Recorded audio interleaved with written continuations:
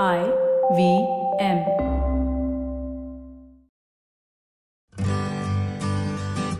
Hi, I'm Utsav, a behavior researcher by training and a slow traveler by passion.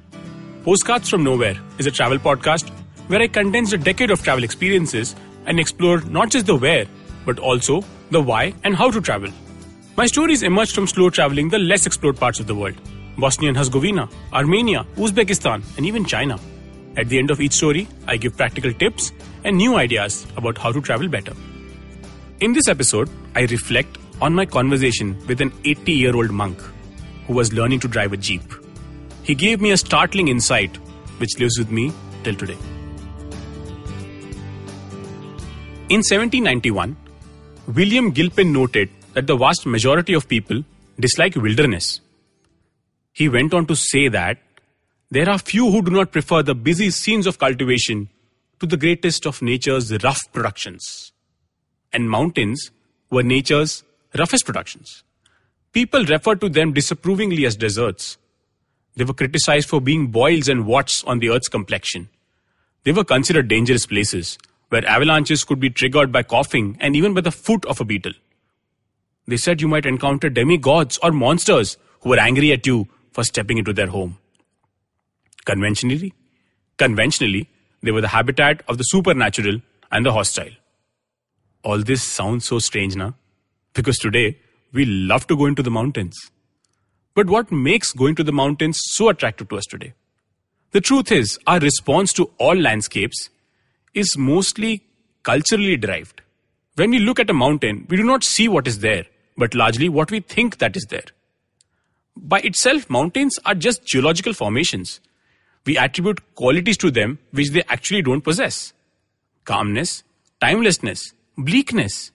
We interpret them basis our experience and our memory. As William Blake once remarked, the tree which moves some to tears of joy, in the eyes of the others, is a green thing which stands in the way. I spent a month of my sabbatical in a village in Hamta, 7,000 feet in the Himalayas. The village provides gorgeous views of the Beas River, and it's ideal for quiet time. After one of my long walks around the village, I was resting and savoring the sweet chai, so unique to the mountains. A jeep stopped next to me, and from it emerged a seasoned trek operator and a monk in his maroon yellow robes. An 80-year-old monk.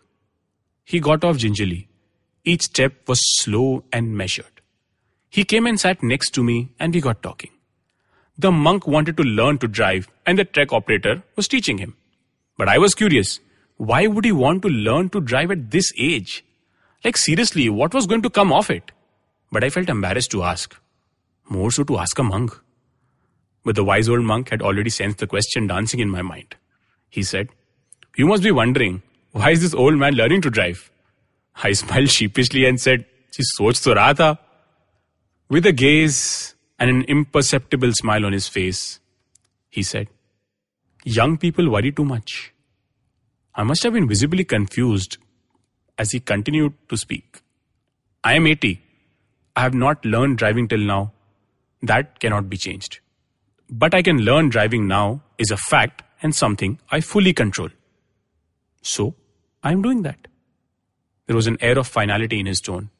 I got even more curious and even more impatient. And I asked, "But why driving specifically? It's not that you need to drive every day." In return, he asked me a very simple question.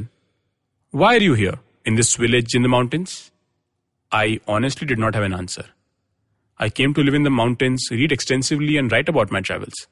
Maybe I came to get away from the city for some peace and quiet. Maybe I came to contemplate and learn something about myself. He asked me again, "Why are you here in the mountains, but still in the city?" I was stumped, but he continued unfazed. "You are still living in the city. You are carrying all your worries, the past in your head. And you are not living in the present. You have just transported your body." Before I could even utter a word, he said, "I learned to drive because I do not carry the past with me. I don't know what the future holds. I live in the present, in the moment. In this moment, I want to drive. It does not matter where I was or where I will be. But right now, I am here." And then I understood what he meant by young people worrying too much. And most of those worries and pressures are all self-created. We live in the miasma of the past and the luxury of the future. But what about our present? Much like we attach qualities to mountains of calmness, timelessness, and bleakness, we need to attach qualities to our present. Our present is not a physical form. It's not a fixed idea or a notion. It becomes what we make of it, or whatever quality we choose to attach to it. But to do that, we must live in the present.